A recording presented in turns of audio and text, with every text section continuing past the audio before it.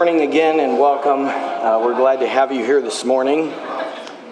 And boy, let it snow, let it snow, let it snow. Amen. Right, big flakes out there. If you want to run outside real quick and run around in them, that's fine with me. But looks like it'll be fun driving home, right? Well, it's good to see you. We're glad that you're here today and thankful for the opportunity to be able to open God's Word together. And, I know this in many ways goes without being said, but don't ever take that for granted, right? That we can gather together and openly and publicly open God's Word and receive all that He has for us. And we're thankful for that. Well, this morning I am particularly excited to be able to share with you. I'm going to do a little bit of something that I've actually wanted to do for a really long time.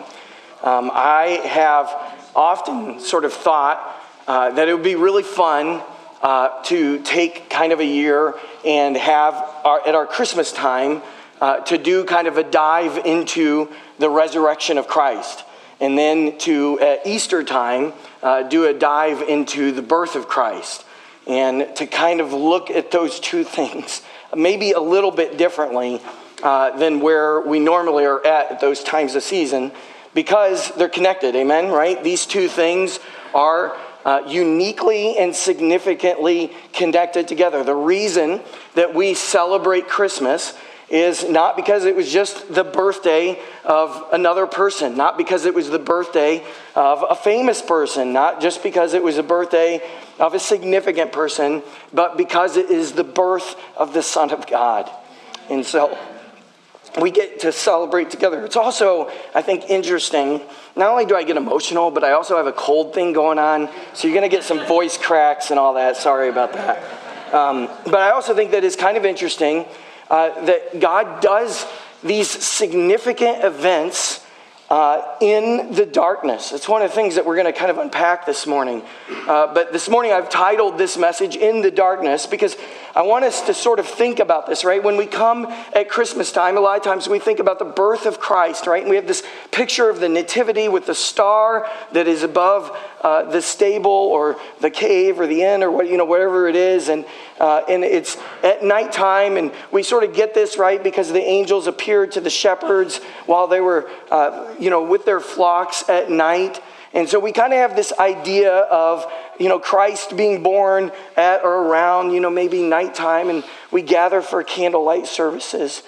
And at the very same time, in the very same way, there was something else significant that happened at nighttime, during the nighttime, maybe, right? We don't know exactly when it happened, but it was discovered on the cusp of an evening, and that is the resurrection of Jesus Christ.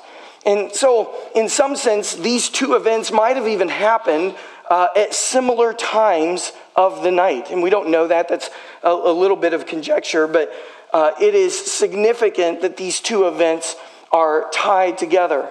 As we celebrate Advent, the focus that we have this year that we're looking at is this Emmanuel, right? That it's Jesus being given to us, that it is God with us. And I was thinking about that this week, and I was thinking about, isn't it good and isn't it significant to us that it's not Emmanuel, God with them, right? We don't look at it as being God with them, that God was in human form, Jesus Christ, given to them in that day and age. But it is Emmanuel, it is God with us. And so, how is that possible? How is that true? We're not there at the presence of his birth. We're not there to live with him as he lived out his life of ministry and his miracles and his teachings. We're not there to witness for ourselves his death and his burial. And so how is it that God can say Jesus is Emmanuel, God with us? How is it that when we gather together for Christmas that we can proclaim that Jesus is with us? Well, it is because of the powerful act of the resurrection. It is the power of the resurrection that enables us to come together at Christmas time and to say, Emmanuel, God with us, and not just God with them at some point in the past, but that he is with us in our lives. And so this morning, we're going to continue on in the book of John. I took a little bit of a break from that when Pastor Paul was on sabbatical, but we're going to dive back into John. And we just happen to be this week in John chapter 20. And so if you have your Bibles, you can open up with me there. In John chapter 20, we see the resurrection of our Lord Jesus. And so everything from this point until the end of the gospel, it's just 2 more chapters, is about the risen Christ, the resurrection of the Lord Jesus Christ. And listen, the resurrection of Jesus Christ is not just a feature of Christianity. It is the main event. It is the main event of all of Scripture. We talk about Scripture being Christocentric. That means that everything points to Christ. Everything in the Old Testament points forward to Christ. Everything in the Gospels points about Christ. And everything in the epistles points back to Christ. And the fact that he is the Messiah, the promised one, he's the fulfillment of the redemptive promise of God the Father. And it is Christocentric, but even more refined than that, the resurrection is the pinnacle event of the life of Christ. It is the main event. It is not just some aspect, it is not some just feature, it's not something that we just celebrate at Easter, but the resurrection is why you and I as believers are gathered together today. And it is why, if you are not a believer, if you've not trusted Christ as your Savior, it is the one fact that you must wrestle with and consider to rightly dispose of what and who Christ is or is not. And so this morning, I want to walk through a little bit of that with you. And I'd like to start, before we dive into text, just talking about the significance of the resurrection. And I know for many people, you know this, right? And you've grown up in the church and you're aware of these things. But I just want us to sit in the truth of the resurrection and be reminded of its power and significance in our lives so that we might worship him more fully. And so what we're saying is that the resurrection is the central work. It is the central work of Christ. It is the central message of Scripture. And it is the central power of the gospel. I'm trying to get my PowerPoint going. And now I'm clicking away and it's not going. So it is what it is. The resurrection is central to all of it. And so why is it central? One, for starters, the resurrection is the point of redemption. The whole purpose of God creating and redeeming his people is to raise them to eternal glory so that we can worship him forever. That's the point. This is the point of his redemption. Resurrection to eternal glory. Not only glorified spirits, but in an ultimate way, glorified bodies as well. It's the point of redemption. Secondly, the resurrection is the demonstration of God's power. Our resurrection is the demonstration of God's power. Our resurrection is secured by the power of God, the power of Christ demonstrated in his resurrection. It is like the song says, right? That because he lives, we also will live. Thirdly, the resurrection is the validation of his offering or his sacrifice. The resurrection is not only a demonstration of his power, but it is also a validation of the offering that was made because God was satisfied with the sacrifice Christ offered for the sins of his people. God raised him from the dead, validating his work on the cross. He said, "It is finished." God's saying, I am satisfied. He raised him. He ascended him to eternal glory and sat him down at the right hand of the throne of the Father to intercede for his people and to bring all into eternal glory spiritually and in resurrected form. Fourth, the resurrection is the greatest event in human history. It is. It is the greatest event to ever occur in human history, in redemptive history, or in history, period. It is the most significant expression of the power of God on behalf of believers. It is the cornerstone of the gospel promise. we are saved so that we might be raised from the dead and go into heaven, where we go forever with our resurrected Lord in our resurrected form. The purpose of salvation, again, is a resurrected people. The reason that God sent Jesus, Emmanuel, God with us, to be born and to live and to die and to sacrifice his life for our sin and to be raised again, is so that we too might live with him, that we too might be resurrected into eternal glory.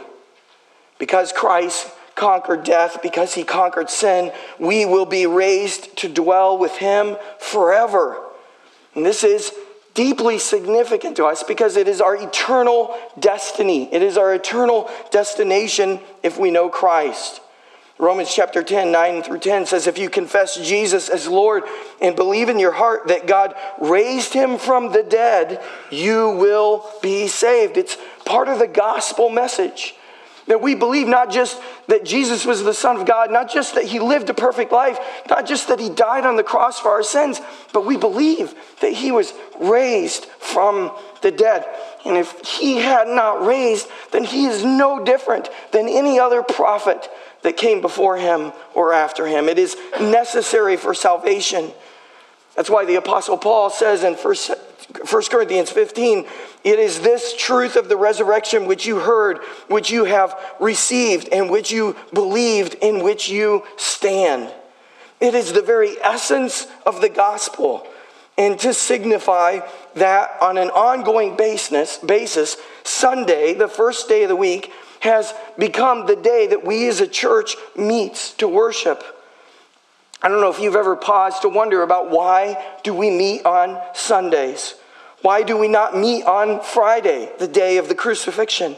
We meet on Sunday because it's the day of the resurrection. The church has been doing that since the church began. Since the apostles on Resurrection Day, the first day of the week, met with Jesus that evening. And the church has always met on the first day of the week to celebrate the resurrection. And all four gospel writers record the actual history of the resurrection. And so even this morning, we're going to look at a few of the different gospels just to give a more complete picture to what's going on. But the composite of all four gospels is the total story of the resurrection. It's Matthew, Mark, Luke, and John that give us the full, revealed, inspired picture of the resurrection. And so now we talk about the resurrection, and we sing about the resurrection, and we celebrate the resurrection. But there are important things for us to note, I think, when we think about the resurrection. The first is this, is that no one saw the resurrection. Have you ever stopped to think about it? Nobody saw it. But listen, it is not an event that needs to be seen. All you need to see is the person who was dead. Right? And there were many witnesses, and we are witnesses because Christ lives in us. But no one saw the resurrection. No one saw it. No Bible writer tries to explain the resurrection.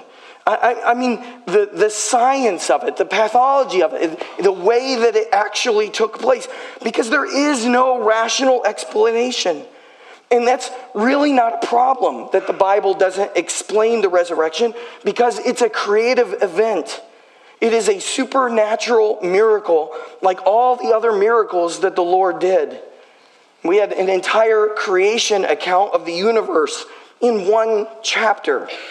The first chapter of Genesis, you go from absolutely nothing to an entire universe coming into existence in 6 days.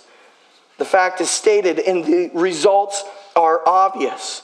But there's not a detailed explanation of exactly. We have a detailed explanation of what took place, but how those things took place, we don't know exactly how it happened. We don't know how God exactly did creation, but we know that it's here, and we know that he told us that he did it in 6 days, and he is God. And so we believe by faith. And we don't know how many of the miracles that Jesus did occurred exactly. There's no way to diagnose or to understand them completely from a human perspective. We have no explanation specifically of the resurrection. No one was there. We don't know exactly how it happened. But it doesn't matter how it happened, right? It happened the way that all miracles happen. It happened because God willed it to happen. And by his supernatural power, it happened. How it happened doesn't matter, but that it happened matters. And we really don't need to know how a miracle happened, but there were eyewitnesses. You can know that it happened without knowing how that it happened. We don't need to know how the resurrection happened, but we certainly know that it happened. Does that make sense? Or did I just confuse everyone? Right? But we know that it happened. Can I sit here and explain to you exactly how it happened? No. It's a miracle. It's a supernatural event. But listen, there are several lines of evidence given in Scripture. It is not a blind faith, right? It's faith, but it's not a blind faith. It's a logical and reasonable faith that has evidence supporting what happened. And so we have lines of evidence that are given to us in Scripture. There's an empty tomb, right? That's a pretty good indication. There's an angelic testimony directly from heaven, and there are eyewitnesses. And all of that is going to be laid out in the 20th chapter of John for us. And so before we get back into that, let's review a little bit. John, his point in the gospel is for us to see the glory of Christ, to see the glory of God, even in his death. And he showed us the glory of Christ because he showed us that Jesus was literally in charge of his own dying. And then he was literally in charge of his own burial. And now he is in charge of his own resurrection. And that is to demonstrate to us that Jesus is the Christ, the Son of God, so that we might believe. And that by believing, we might have eternal life in his name. The Old Testament promised the Messiah would rise. It's promised in Psalm 16. Says he will not allow his Holy One to see corruption, but show him the path of life. He will not corrupt in the grave, yet he will, through the grave, move into life. Isaiah 53, he will be cut off, but he will be made alive. He will see his offspring. He will be eternally glorified and exalted. Jesus promised that he would rise. He said, destroy this body, and in 3 days I'll raise it again. As Jonah was 3 days and 3 nights in the belly of the fish, so the Son of Man shall be 3 days and 3 nights in the earth. And a day and a night really referring to a part of a day. We'll talk about that. And then we have the apostles. The apostles preached the resurrection. And you start in the book of Acts with the first sermon by Peter, and they preached the resurrection all through the book of Acts. The subject was the death and resurrection of Christ, to show the Messiah from the very beginning, to meet the first day, to commemorate the resurrection. And that's why we meet today. We are gathered here today because today is Resurrection Sunday. Today. It's what we celebrate. So if you have your Bibles, turn with me to John chapter 20. And let's read. We're just going to look at 10 verses. Sometimes at Easter, we kind of look at the big picture of all of the things that took place in the events of the resurrection. But for my time as we walk through John, I just want to take a little piece at a time so that we can really dive in and see what's going on in the text. So John chapter 20, verses 1 through 10. I'm going to read the text for us. It says this. Now on the first day of the week, Mary Magdalene came early to the tomb while it was still dark and saw the stone already taken away from the tomb. So she ran and came to Simon Peter and the other disciple whom Jesus loved and said to them, they've taken away the Lord out of the tomb. We do not know where they have laid him. So Peter and the other disciples went forth, and they were going to the tomb. And the two were running together, and the other disciple ran ahead faster than Peter and came to the tomb first. And stooping and looking in, he saw the linen wrappings lying there, but he did not go in. And so Simon Peter also came, following him, and entered the tomb. And he saw the linen wrappings lying there, and the face cloth which had been on his head, not lying with the linen wrappings, but rolled up in a place by itself. So the other disciple, who had first come to the tomb, then also entered, and he saw and believed. For as yet they did not understand the scripture that he must rise again from the dead. So the disciples went away again to their own homes. What a powerful story of the resurrection of Christ.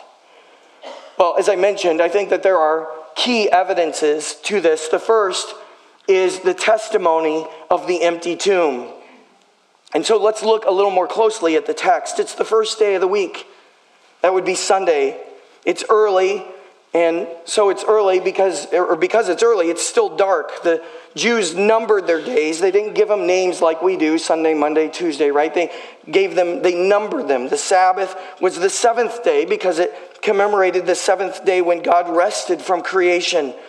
And they always worshiped on the Sabbath day. So this was the first day after Sabbath. This was our Sunday.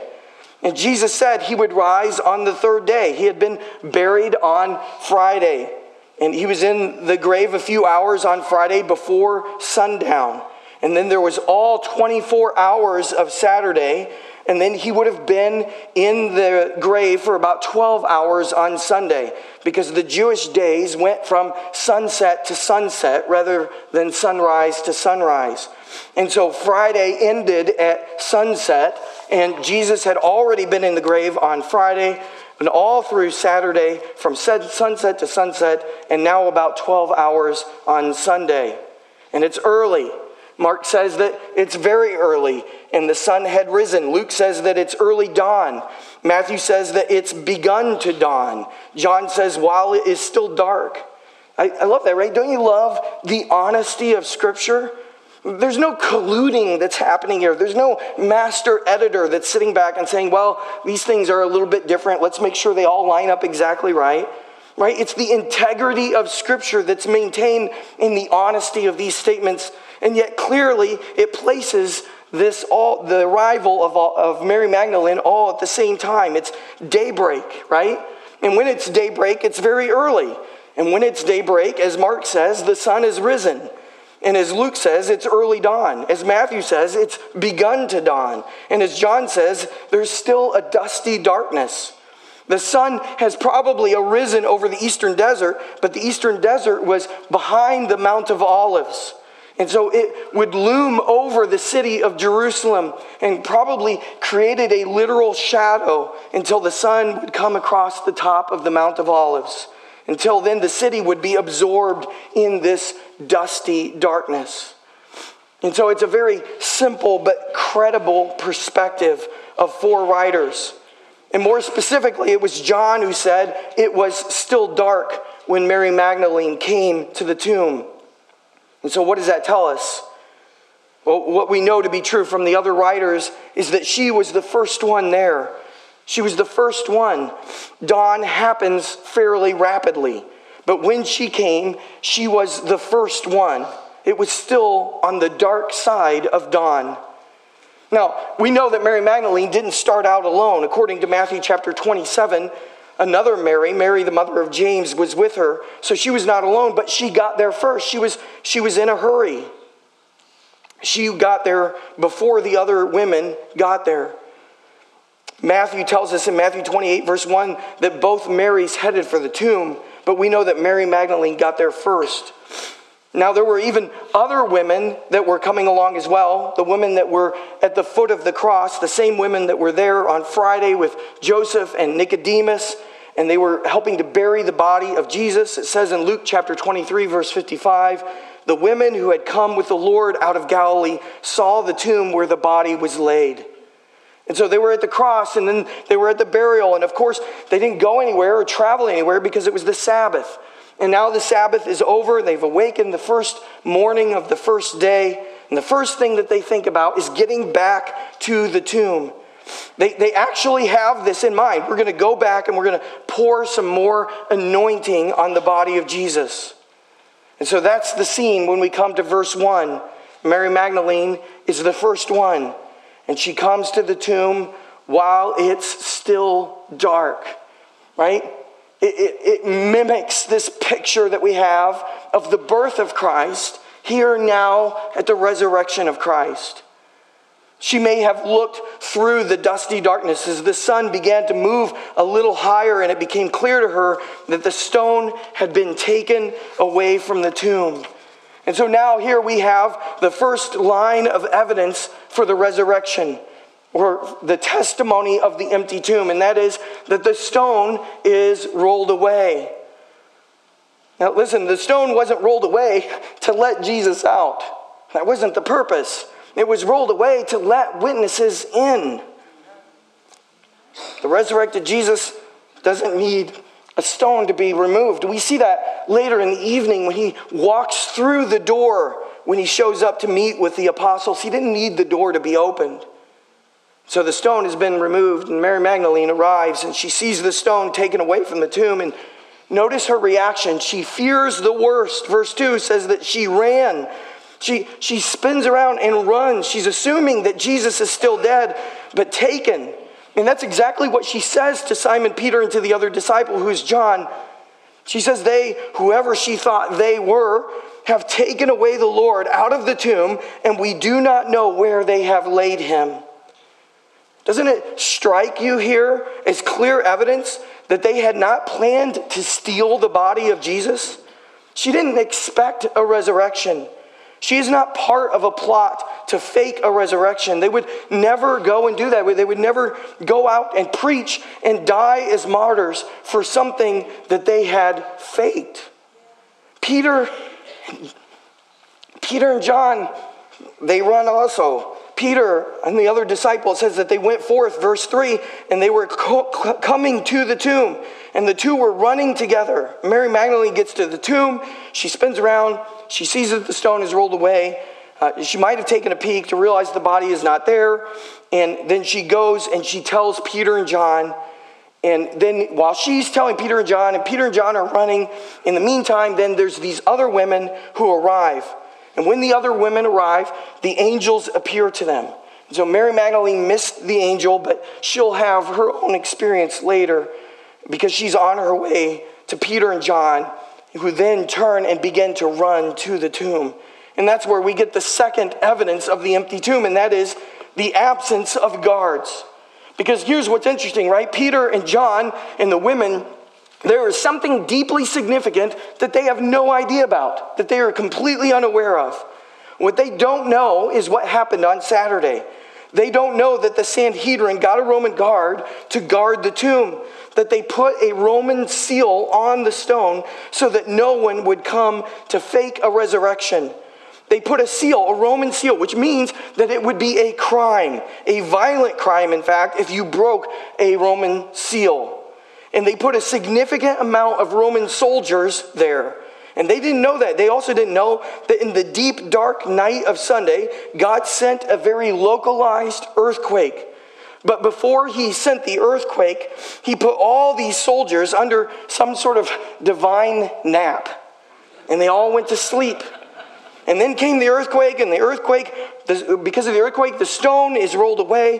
And Matthew chapter 28, verses 1 through 4 describes all of this. And the soldiers had no idea what happened. And so they fled the tomb. Why not? Why wouldn't they leave? Because they had checked, and he was gone. And they couldn't figure out what caused them to go to sleep because they were professional soldiers. And it was a violation of their duty. They had severe repercussions. And they don't know where the earthquake came from. And they don't know how the stone was rolled away. They don't know why the body isn't there, but it's not. And so they had no reason to stay. And so they leave. And we know that they're gone because Mary Magdalene never refers to them when she gets there. The other women never refer to them when they get there. Peter and John never refer to them when they get there. They're gone. They're startled awake in the deep Sunday darkness, shaken by an earthquake, out of their divinely induced comas, and they know that they have failed their duty, and so they go right back to the Sanhedrin. And they have a collective testimony that the body is not there. And they're trying to handle this very confusing reality. And we'll come back to that in just a minute, but that is the third evidence of the tomb, right? It's simply this, that the body is gone. The body's gone. So, think about this. Meanwhile, back at the tomb, Mary Magdalene has assumed that maybe somebody has stolen the body of Jesus. And she had no thought of the resurrection. She had no idea about the resurrection. So she turns to Peter and to John, and they don't have any thought of the resurrection either. And so they run. The two of them are running together. It's important to note here that John wants the readers to know that he was faster than Peter, since he's the author. And because he's the author, he decides to mention it twice. The other disciple ran ahead faster than Peter and came to the tomb first.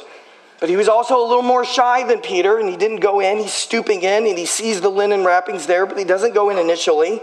And so Simon Peter, he comes, and he follows him, and he enters into the tomb. Peter was not shy. We know that, right? But both of them eventually enter into the tomb. They saw the linen wrappings there, the face cloth, which had been on his head, not lying with the linen wrappings, but rolled up in a place by itself.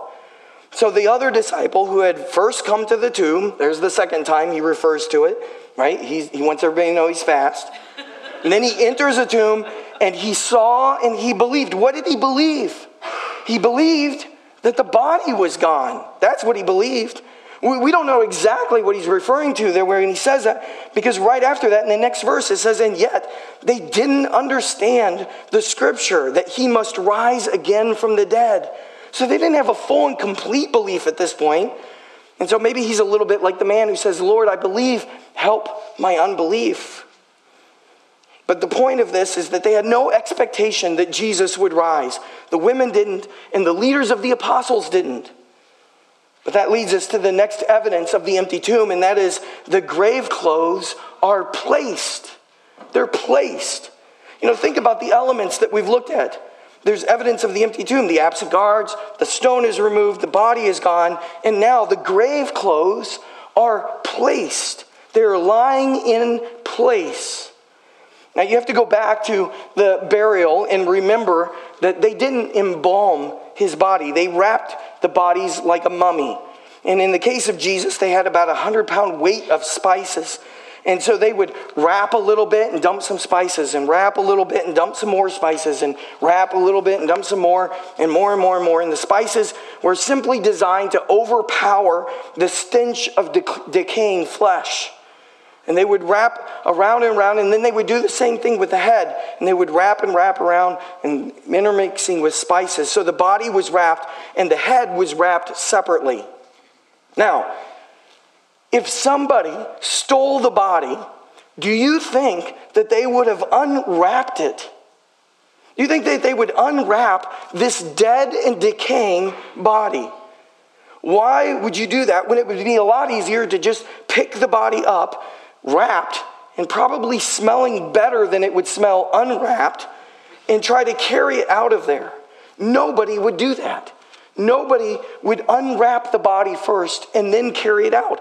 But even if, perchance, somebody decided that they were going to unwrap the linen around the body, and would they gather the linens and place them in particular places in the tomb? But no, the linen wrappings were lying where the body had been. The face wrappings were where the head had been, because Jesus had just gone through them. He just went through them. This is no grave robbery. If the disciples did this, they wouldn't unwrap the body. And who else would unwrap a dead body? The disciples wouldn't do that because they didn't even expect a resurrection. The body was there on Friday. Everybody knew that. Everyone knew that the body was there. Everyone knew that he was dead. The Roman executioners knew that he was dead. That's why they didn't break his legs. They ran a spear into his side, and blood and water came out as an indication that his heart had burst. He was dead. Several hours went by as they were wrapping him and putting him in the tomb. Clearly, he was dead. Everybody knew that he was in the grave. The tomb was covered in by the large rolling stone over the entrance, sealed with a Roman seal, guarded by Roman soldiers. No one could come and steal the body. But then who would? Certainly give the apostles a little bit more credit. They almost with the exception of John, all died as martyrs. They died because they preached Jesus crucified and risen. If they had faked his resurrection, that would have been the most idiotic thing for them to do. To fake the resurrection and then live out their life on that hoax and to die because of it. How could they sustain it their whole life and die as martyrs for a fraud and a hoax?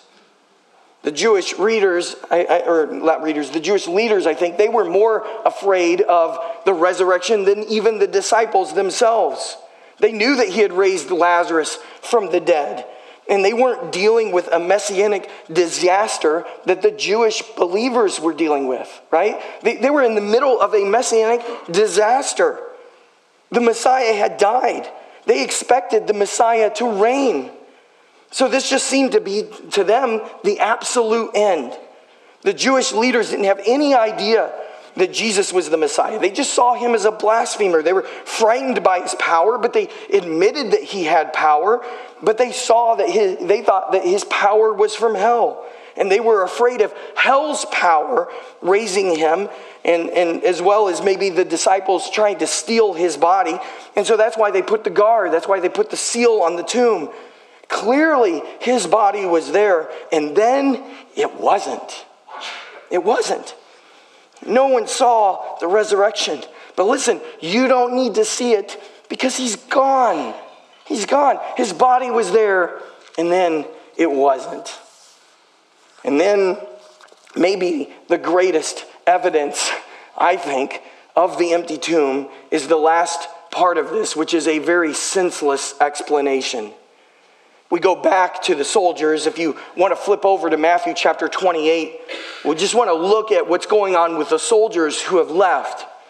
They're back at the Jewish Supreme Court trying to explain what happened.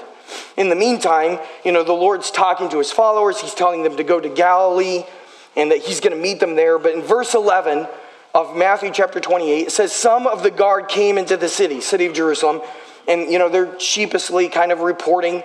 And this is what it says, to the chief priests, all that had happened. What do you think they said? We don't know what happened. We are all asleep. There was an earthquake. The stone rolled away. The body's gone. And that's all we know. They were totally confused. In verse 12, so they assembled with the elders and consulted together. And the Sanhedrin, the Jewish elders, gave a large sum of money to the soldiers. Can somebody say bribery here? Whatever the soldiers said, it wasn't acceptable. You can't just say that there was an earthquake and that the stone was rolled away and that the body is gone. That's not acceptable. And so in verse 13 it says, you are to say, the disciples came by night and stole him away while we were asleep. Now, if that isn't the most ridiculous explanation you have ever heard, I don't know what would be. There's a small problem. How do you know what happened if you were asleep? How do you know that's what happened? What a stupid plan. This is what you're to say. This is what they said. The disciples came by night and stole him away while we were asleep. Well, the implications are that they failed to do their duty. And there's a punishment for that. And so what's going to happen to them in terms of punishment? Well, they had a plan for that too. They said, if in verse 14, if this should come to the governor's ears, we will win him over and keep you out of trouble. And by the way, the Jewish leaders, they owned Pilate. They owned him. And they forced him to crucify Jesus, even though he declared his innocence 6 times. And so they took the money, verse 15, they took the money, did as they'd been instructed, and they went everywhere. And they said, the disciples came and stole his body while we were asleep. And this is the story that was widely spread among the Jews, and to this day. To this day. Think about this. John is writing this probably some 60 years later, and that's still the story that is among the Jews, that the disciples stole his body. And we know that because the soldiers who were sleeping figured that out, that that's what happened. Right? So the evidence is there. There is an empty tomb. and all of these things. The stone is gone. The guards are absent. The body is gone. And the linens are wrapped and placed. And we have this ridiculous explanation.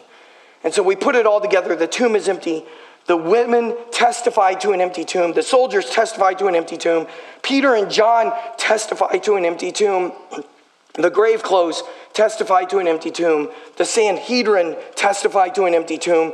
And they come up with a ridiculous concoction to try to explain it away. But no one ever denies that the tomb was empty. No one. No one denies it. Nobody denied that a body was there, and nobody denied that the tomb was empty. And so what do you think? What does the evidence point towards? Well, there's a second evidence that I want to look at, and it's the testimony of the heavenly angels. We have the testimony of the empty grave that is formidable in terms of evidence and proof. But then we have the testimony of the heavenly angels as well. And again, I know we're flipping around a little bit. If you want to flip over to Mark chapter 16, just to give some balance to the John chapter 20 text, let's look at Mark chapter 16, because this looks at the women and what's going on while Mary Magdalene is back getting Peter and John and then coming back to the tomb. Mark chapter 16, verse 1, Mary Magdalene, Mary the mother of James, and Salome, they brought spices coming to anoint him. And this is early, the first day of the week. As verse 2 says, when the sun had just risen. They're saying to one another as they approach, who is going to roll the stone away from the entrance of the tomb? Which, is the common thing to do, to have a stone in front of the tomb. Who's going to roll the stone away so that we can go in and put more spice on his body? And looking up, they saw that the stone had been rolled away, which was extremely large. And so this is important. The Bible tells us that the stone was large. The implication is that the women couldn't have done it. And entering the tomb, they saw a young man sitting on the right, wearing a white robe. And of course, this is an angel. And so Luke says that there were two angels. John says that there were two angels. The first, they're near the women, and then they're at the head and the foot of the body where the linen cloth was lying. But there are two angels. So in two of the Gospels, we have one angel being referenced because there's one that's speaking. But we know from the other two Gospels that there were two angels that were there. And so why does this matter? It's the rule of witness, perhaps. Deuteronomy chapter 19, verse 15 talks about this, that all that is offered and all that is declared as true must be confirmed in the mouth of two witnesses. And so we have these two angels that are there. And remember, the women have no idea what has happened. And they run into the angels in the tomb and they're amazed. They are awestruck. They're astonished or alarmed. It's this emphobos. It's the idea of where we get our word phobic. They are terrified. And it says that they bowed their faces to the ground.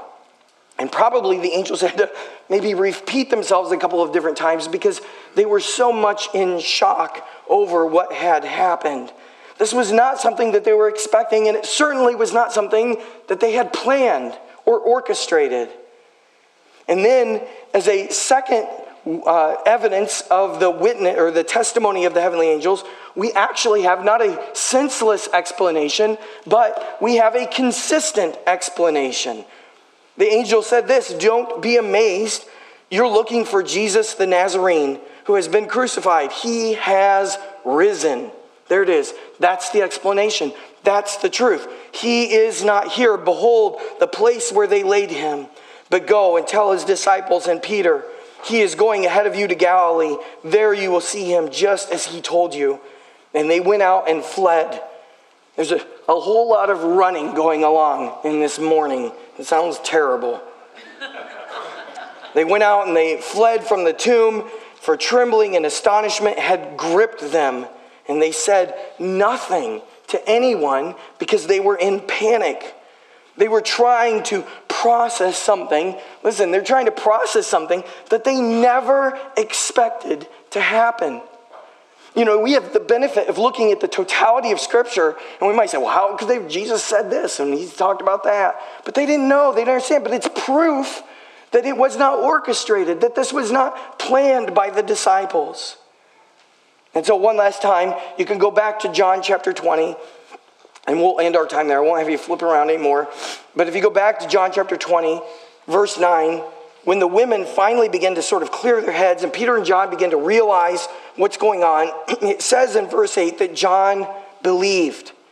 And again, we're not totally sure exactly what it is that he believed or how complete his faith was, right? It might have just been simply that he believed that the body was gone.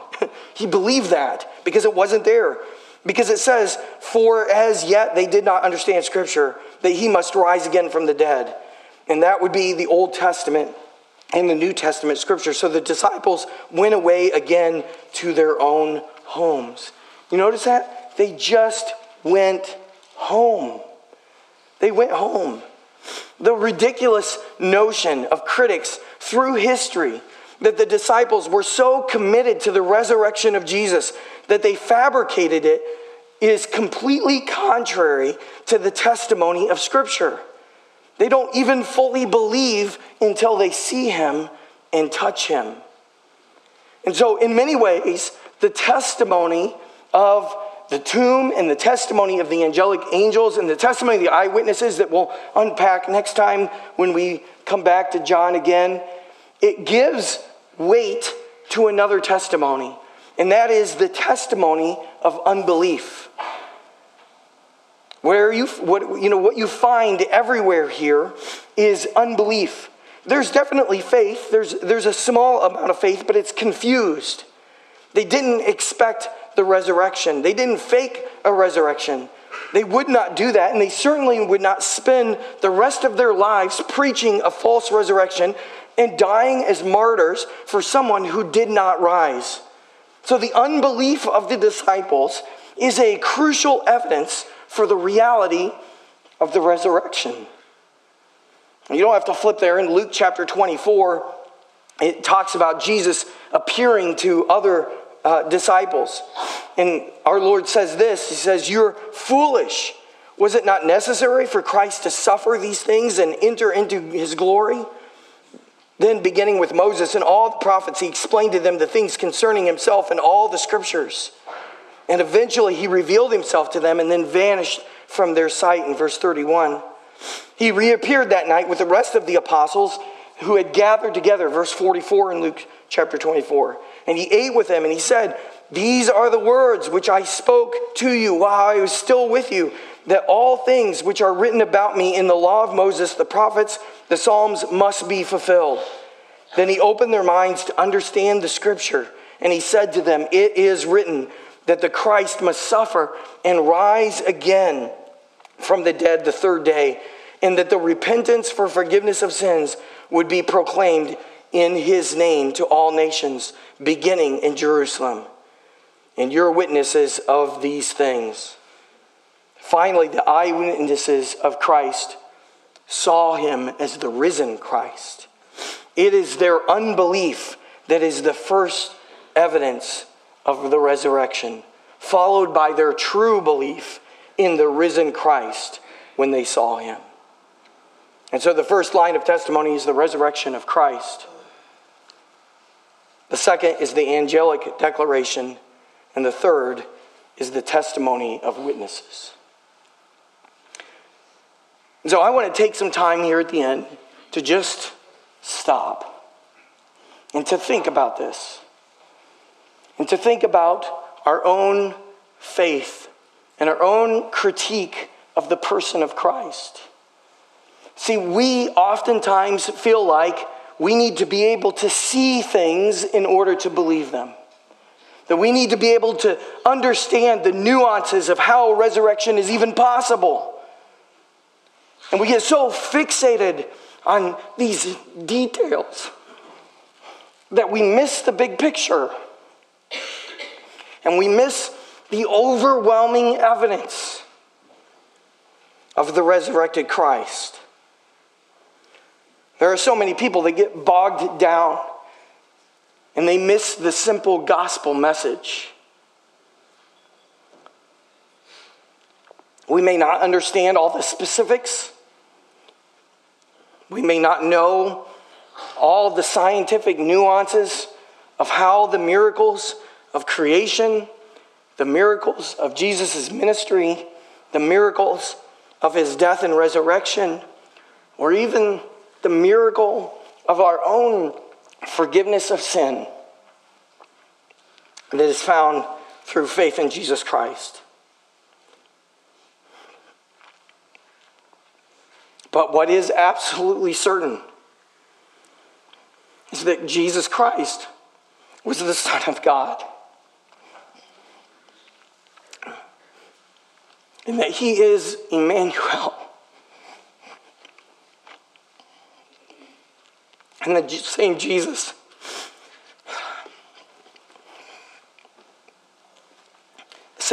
that spoke creation into existence is the same Jesus that became flesh and dwelt with mankind.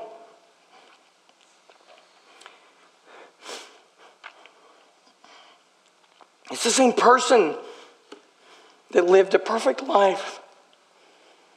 He was without sin so that he could be the perfect sacrifice.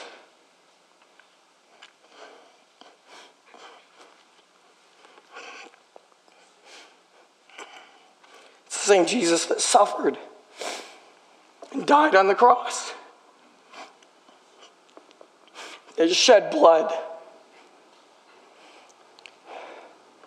so that his sacrifice might be the fulfilled payment, that it might fulfill the wages of our own sin.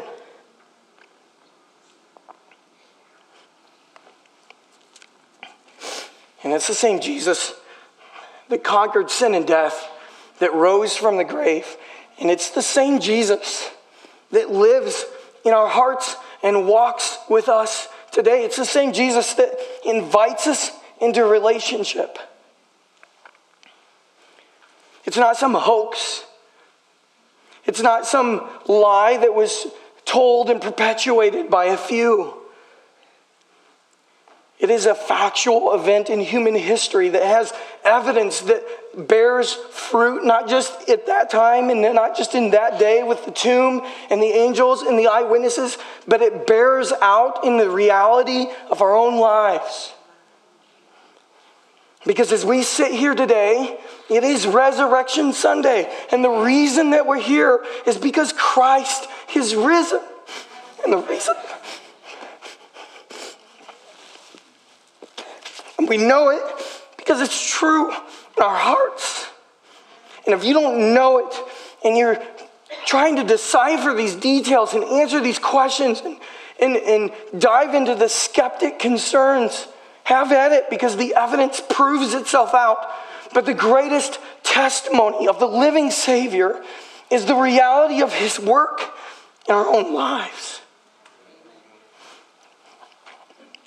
It's Emmanuel, God with us. Not just God with them, not just God back then, but God with us, because he is not dead. He's alive. And this Christmas, right, it's not Easter, it's Christmas, but we celebrate Christmas.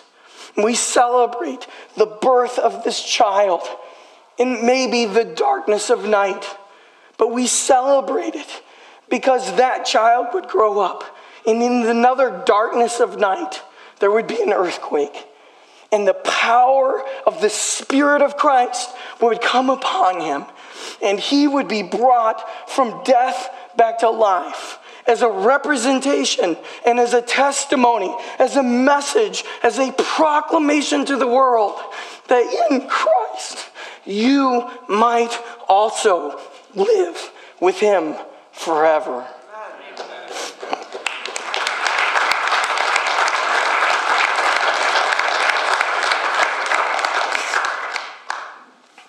The gospel is so rich and it's so simple.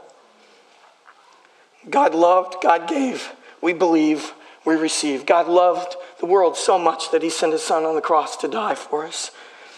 that God sent his only begotten Son to suffer the wrath of our sin so that we ought not to. And if we simply believe and put our faith in him, then we receive the gift of eternal life, because that was the point, that we might be resurrected with him. If you'll pray with me.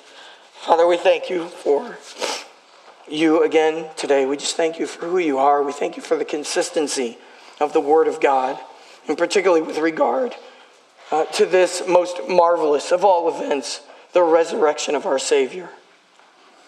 God, thank you for opening it to us by the Holy Spirit in the text. And God, as we think about our crucified and buried and risen Savior, we think about what he has done for us. And may our hearts be filled with joy and gratitude. Wash us, make us clean as we celebrate the death of our Savior and his glorious resurrection. And God, we ask that you would use us mightily for your glory in our Savior's name. Amen.